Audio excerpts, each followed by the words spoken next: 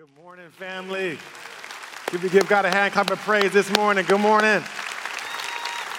We get a scream over here. I love it. I love it. I love it. Welcome to the Rock Church. If you are joining us online or if you are here in this room, if I have not met you, my name is Ty. I'm one of the pastors here at the Rock. It's a privilege and an honor for me to be with you all today. Before we get into today's message, though, I would love for all the servicemen and women, as well as your families, to stand up real fast. Just stand up. Stand up, stand up. All the servicemen and women, if you served in the past, if you currently are serving, as well as those of you online, if you're somewhere safe that you can stand up, please stand to your feet. We can clap it up, clap it up. Thank you, Jesus.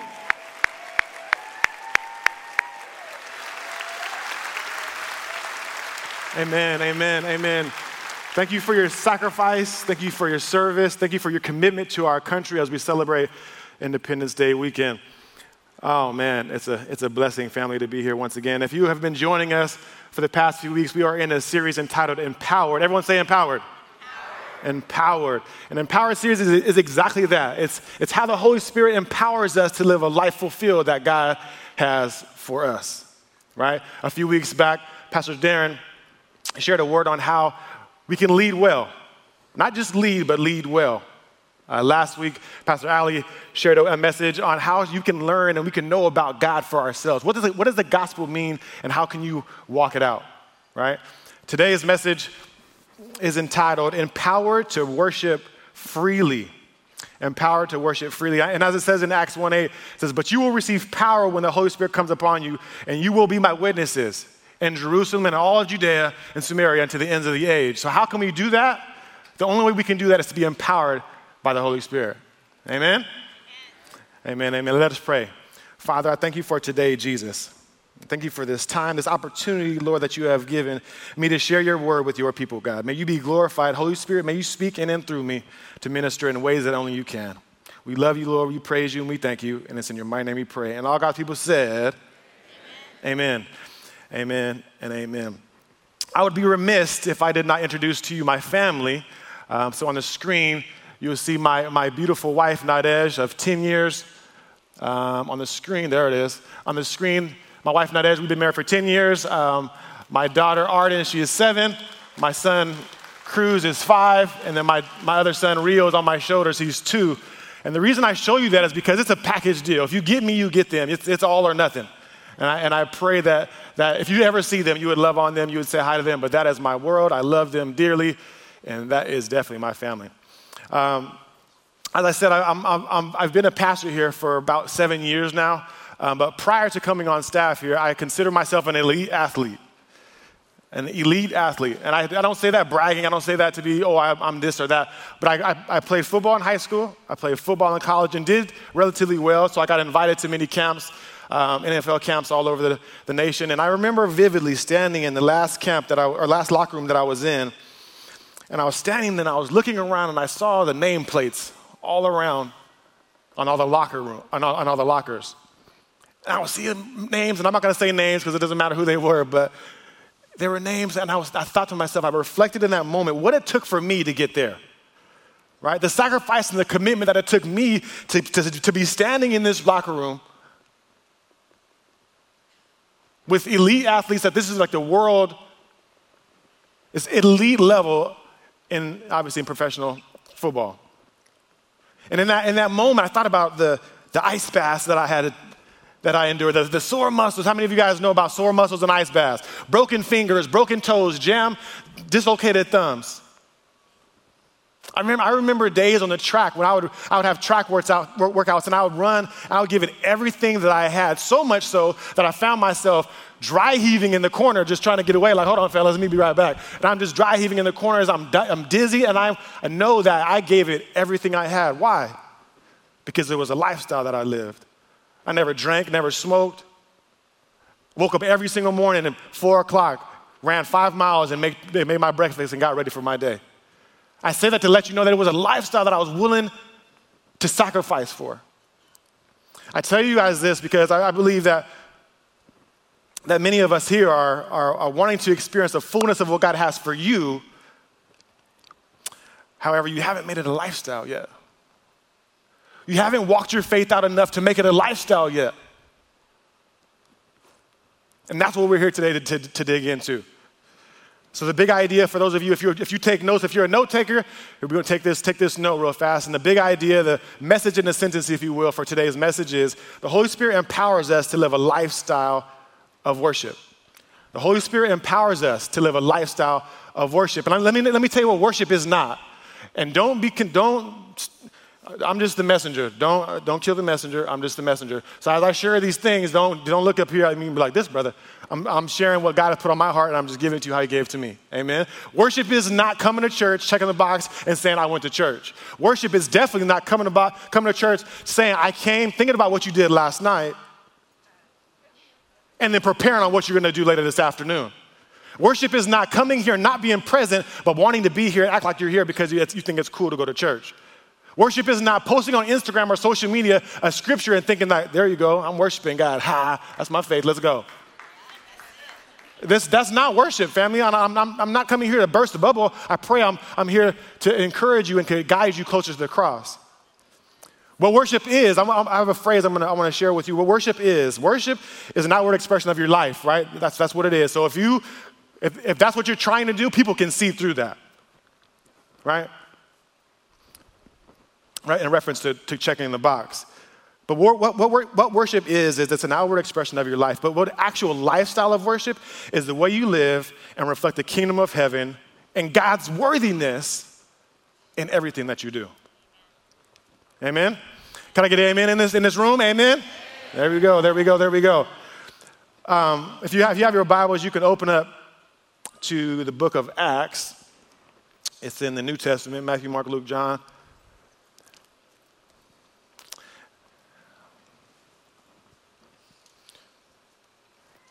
Acts. And as we're referencing the Holy Spirit and needing the Holy Spirit in life and to guide us and encourage us and lead us and direct us, we need the Holy Spirit to live a lifestyle of worship. And there's two men we're going to talk about today who live that life, and it to me is the epitome of what it looks like in this specific story. We're going to be reading out of Acts 16. But before we get there, these two men are Paul and Silas, right? Paul and Silas. They're two disciples of Jesus. They're on fire for Christ. They're walking around Macedonia. Actually, they're in the city of Philippi, which is the modern day Greece, just so you guys kind of know the reference of where it's at. But they're walking around, they're opening churches, they're sharing the gospel. And in doing so, there's a woman that they come across that she's telling fortunes. She's kind of entertaining the spirit of divination, right? She's entertaining that spirit, and she starts to kind of nag them and talk to them, and oh, you guys, what are you guys doing? It's against Roman culture and all this stuff. And for days she's doing this until Paul, at some point, he's like, you know what? I have had enough. Turns, casts the spirit out, and in Jesus' name, right? And she's free. So she's free now. She's no longer living for the slaves, making the slave on her master's money. And they're upset now. They're like, hold on. My little cash cow, my little side hustle over here, she was making money for us, and now she's no longer doing this. She's free. Who did this? So they find Paul and Silas. They bring them to the magistrates. Magistrates in this time were the chief officials, right? Just so you kind of get context of it. Bring them to the chief officials. Tell them what they're doing. Oh, they're doing things that are against Roman culture, Roman rule, and the whole community's in an uproar. So these magistrates call them out. They say, okay, well, we're flogging them, and whipping and beating them. Rip their clothes off, threw them in prison. So Paul and Silas are doing what God called them to do, and then they were persecuted for it, right? It goes on in the story to say about how they were let go, but we're going to dig into the persecution because that's today's message. And the story picks up in Acts 16, verse 25. You can read along with me, or it'll be right here on the screen as well. It starts off with at about midnight. Stop, we can pause right there. About midnight, I believe Luke put this in the scripture on purpose because what happens at midnight? At midnight, if you're out on the street walking at midnight, something's wrong. Like, hold on, what are you doing just walking around at midnight for no reason? Like, not a lot of good happens at midnight, right? Outside anyway. Sometimes married couples are like, hold on, right? But anyway, you should be asleep too. But so about midnight, we're going to continue reading. Paul and Silas were praying and singing hymns to God, and the other prisoners were listening to them. Suddenly there was such a violent earthquake that the foundation of the prisons were shaken. And at once all the prison doors flew open and everyone's chains came loose. The jailer then woke up and saw the prison doors open. He drew his sword because he was about to kill himself because he just knew the prisoners had escaped. But Paul shouted, "Don't harm yourself, for we are all still here." The jailer called the lights, rushed in and fell trembling before Paul and Silas, and he brought them out and asked them, "Sirs, what must I do to be saved?" Paul and Silas were worshiping. They had blocked their legs, which blocks are in those days. It's a block of wood and there's a hole cut out for your feet and you're locked in there with your legs. They have chains on and blocked. So they're not hanging out in prison. They're actually they're stuck after being beaten and they're pretty much naked, right? They have minimal clothes on. They're pretty humiliated. Even still, they're worshiping. The only way that can happen is by the power of the Holy Spirit. Amen? So family, when you read the scripture, there are 3 points I want to focus on just real fast as we transition, is that Paul and Silas were obedient to a fault. And it was not a fault of their own, but it was a fault of the lies that they were being persecuted about, right? Paul actually was a Roman citizen. They were saying he wasn't because of what he was doing, but he was actually a Roman citizen, so he was falsely accused from the jump. They were consistent to what they believed and who they believed in and worshiped in their pain. And then the supernatural happened, right? The chains fell, the prison doors opened up, and it's by the power of the Holy Spirit that they were able to do that. We're going to jump into this. I'm going to share, there's 3 things, though, that we may find it hard or difficult to navigate through and to worship in and through, right? As worship, again, is a reflection of your life. So the first point we're going to dig into is the Holy Spirit empowers us to live a lifestyle of worship so that we can worship in the pain. Everyone say worship in the pain. And that was a little, it's like, hold on, I don't know about worshiping in the pain. It hurts, right? And it does. It does. How many of you guys, if you all feel like right now you're in a midnight season? You have some midnight things that are happening right now in your life. It's the darkest of the dark hour of the night. That's what it's portrayed to be as. And there are some midnight elements of your life right now, whether it be physical, mental, emotional, financial, relational, some tension points, some pain points that are not the plan and the will that you believe God has for your life. In this story, Paul and Silas, again, are flawed. They are chained. They are hurt. They are in pain. And it kind of reminds me of the story when Jesus is actually, he's thinking about his upcoming persecution, and he is, I can only imagine, right? I can only imagine. In Luke 22, verse 44, he's in such anguish. Here, let's read it. He's in such anguish, he prayed more earnestly, and his sweat was like drops of blood falling to the ground. That may not be physical pain yet, but that's mental and emotional pain, so much so that this brother is sweating blood. Jesus is sweating blood because he's in such agony of what's to come. Family, there are a lot of things that go on in our everyday lives. There may be some relationships that are strained, some marriages that may not be in the best space. Physically, you may be dealing with some things. But my hope and my prayer for you today is that the Holy Spirit would empower you to worship in the pain. Ooh, this is going to get real. This is going to get real, family, as we dig in through this, right? But before we do, it's going to be a little lighthearted. So I was teaching my daughter how to ride a bike a couple years ago.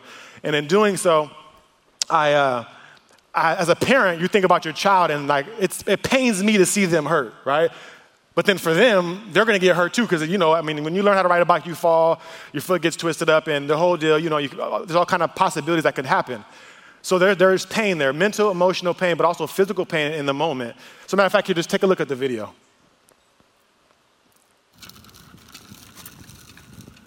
Pedal. This is my daughter. Are you riding by yourself? Oh, look at you.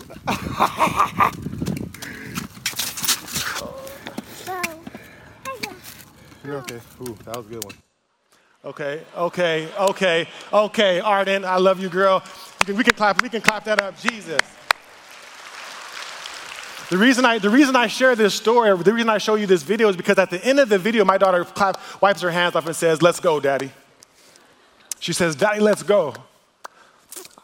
Everyone, if you can just put your hands together like this and say, Jesus, let's go. Jesus, let's go. I mean, in that moment, my daughter, that is the moment that she learned how to ride a bike. After that, there was no more falling. There was no more bumps and bruises. She was like, okay, I felt that, but Daddy, let's go. Hold on to the back of my chair, my seat one more time, and let's go. And I believe that's what God has in store for you all today. As you dust your hands off and say, Jesus, let's go, the pain that you're feeling right now, God is gonna walk you through to where you can press through, which brings me to my second point. The Holy Spirit empowers us to live a lifestyle of worship so that you can worship when you press through. And I say when you press through because you will make it through, right? Isaiah 43:19 says that God will make a way in the wilderness and he will make streams flow in the desert. So if you are here right now and you believe that God's gonna do a mighty work in and through you, I want you to make some noise. You can clap to Jesus and say, let's go, God. Let's go, Lord.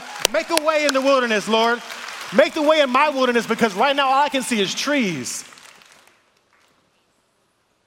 All I can see is trees. Acts 16:26, in the story we're reading, there was such a violent earthquake and the foundations of the prison were shaken, and at once all the prison doors flew open and all the chains fell. Not just their chains, right? All the chains fell and all the doors were open. That was the miracle. That was a supernatural miracle that happened out of their obedience. But what do? They continued to worship. They continued to worship. They didn't run. Most of us, I'll just say some of us in here, if we were in prison and the chains and everything fell, the doors were open, we'd be like, uh-oh, pew, and you just run.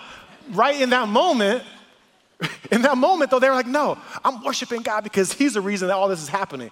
So praise God. So family, let me encourage you to worship when you press through. Worship when you press through. Don't think for a moment that, oh, this is me, I'm good, I got it. Thank you, God. Took long enough. Right? That heart posture kind of comes on every once in a while, and I'm here to let you know that how about we worship through all that, right? If you're on the hill, you're on the hilltop, yes, God is good, but when you're in the valley, God is also good. So why don't you worship in the valley and worship on the hilltop? Worship in the valley because he's there with you. Worship on the valley top because he's the reason you are there. So let's worship when you press through, amen? Worship when you press through, which leads me to point number 3, family.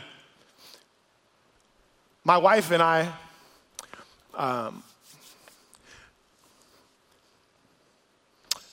our journey to parenthood, if you've heard it before, our journey to parenthood wasn't as easy as people make it seem, right? And we had challenges there. We had 2 miscarriages, actually, and it was one of the most difficult seasons of our life.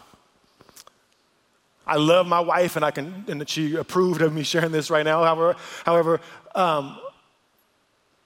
we were in a space that, like, God, are you serious? But you promised us. Then God showed up, and as I said, we had 3 babies. So Jesus is faithful. But the reason I share this with you, we can clap that up. But Jesus is faithful. He is so faithful that even in those moments, we were like, God, we have to worship. There's nothing else that we can do but worship. So much so that even similar to the story, as Paul and Silas were in prison worshiping, all the chains fell. Not just theirs, but all the chains fell. So that means the other prisoners were blessed by the overflow of Paul and Silas' worship. And I tell you the story about my wife and I because we were able to share our story, our testimony, Jesus, with what God did in our life. So family, there are multiple couples here in San Diego and across the nation that have babies now because of us being able to share our testimony of what God did for us. For those of you who are looking at me right now, you know who you are. I love you. It's a privilege for me to share with you, and may you continue to share with others as well. Amen? Amen. Families, Paul and Silas, they did exactly that, and the other prisoners were blessed too. So what testimonies do you have in your life that God has walked you through? Remember, family, our testimonies are not our own. Our testimonies are meant to be shared. Our testimonies are meant to be a segue, a guiding light for those who may be experiencing the same thing as you. So matter of fact, right now, if you are in that space and you are a family,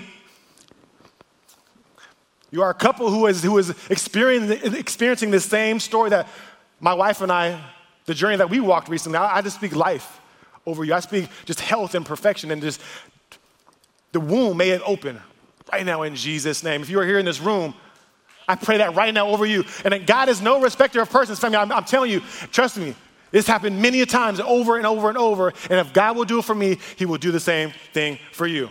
Amen? Amen. The Holy Spirit is what we need to be empowered by.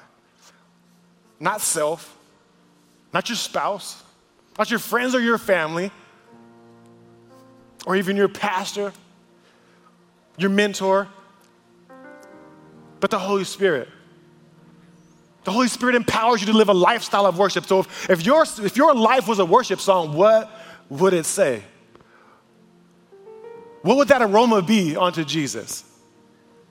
Right? I remember I was invited to play in an all-star game, a national all-star game in college, and so I'm training the week of, and I tear my hamstring. I'm talking about, family, I tear it. I feel like a fruit roll just rolled up in the back of my leg, and I was like, oh, Lord Jesus. So I definitely responded a little different. In the moment, I was on the ground, bawling my eyes out because I knew that this was going to be a long road to recovery. So if you've ever torn a muscle or, strained, it's anything like to that degree, you know how difficult it is. So anyway, I share the news with my family, and they already had bought their airfare, their hotel stays, their rental cars, their tickets to the game, and they're on their way. And there's no way I'm going to tell my family, so I don't.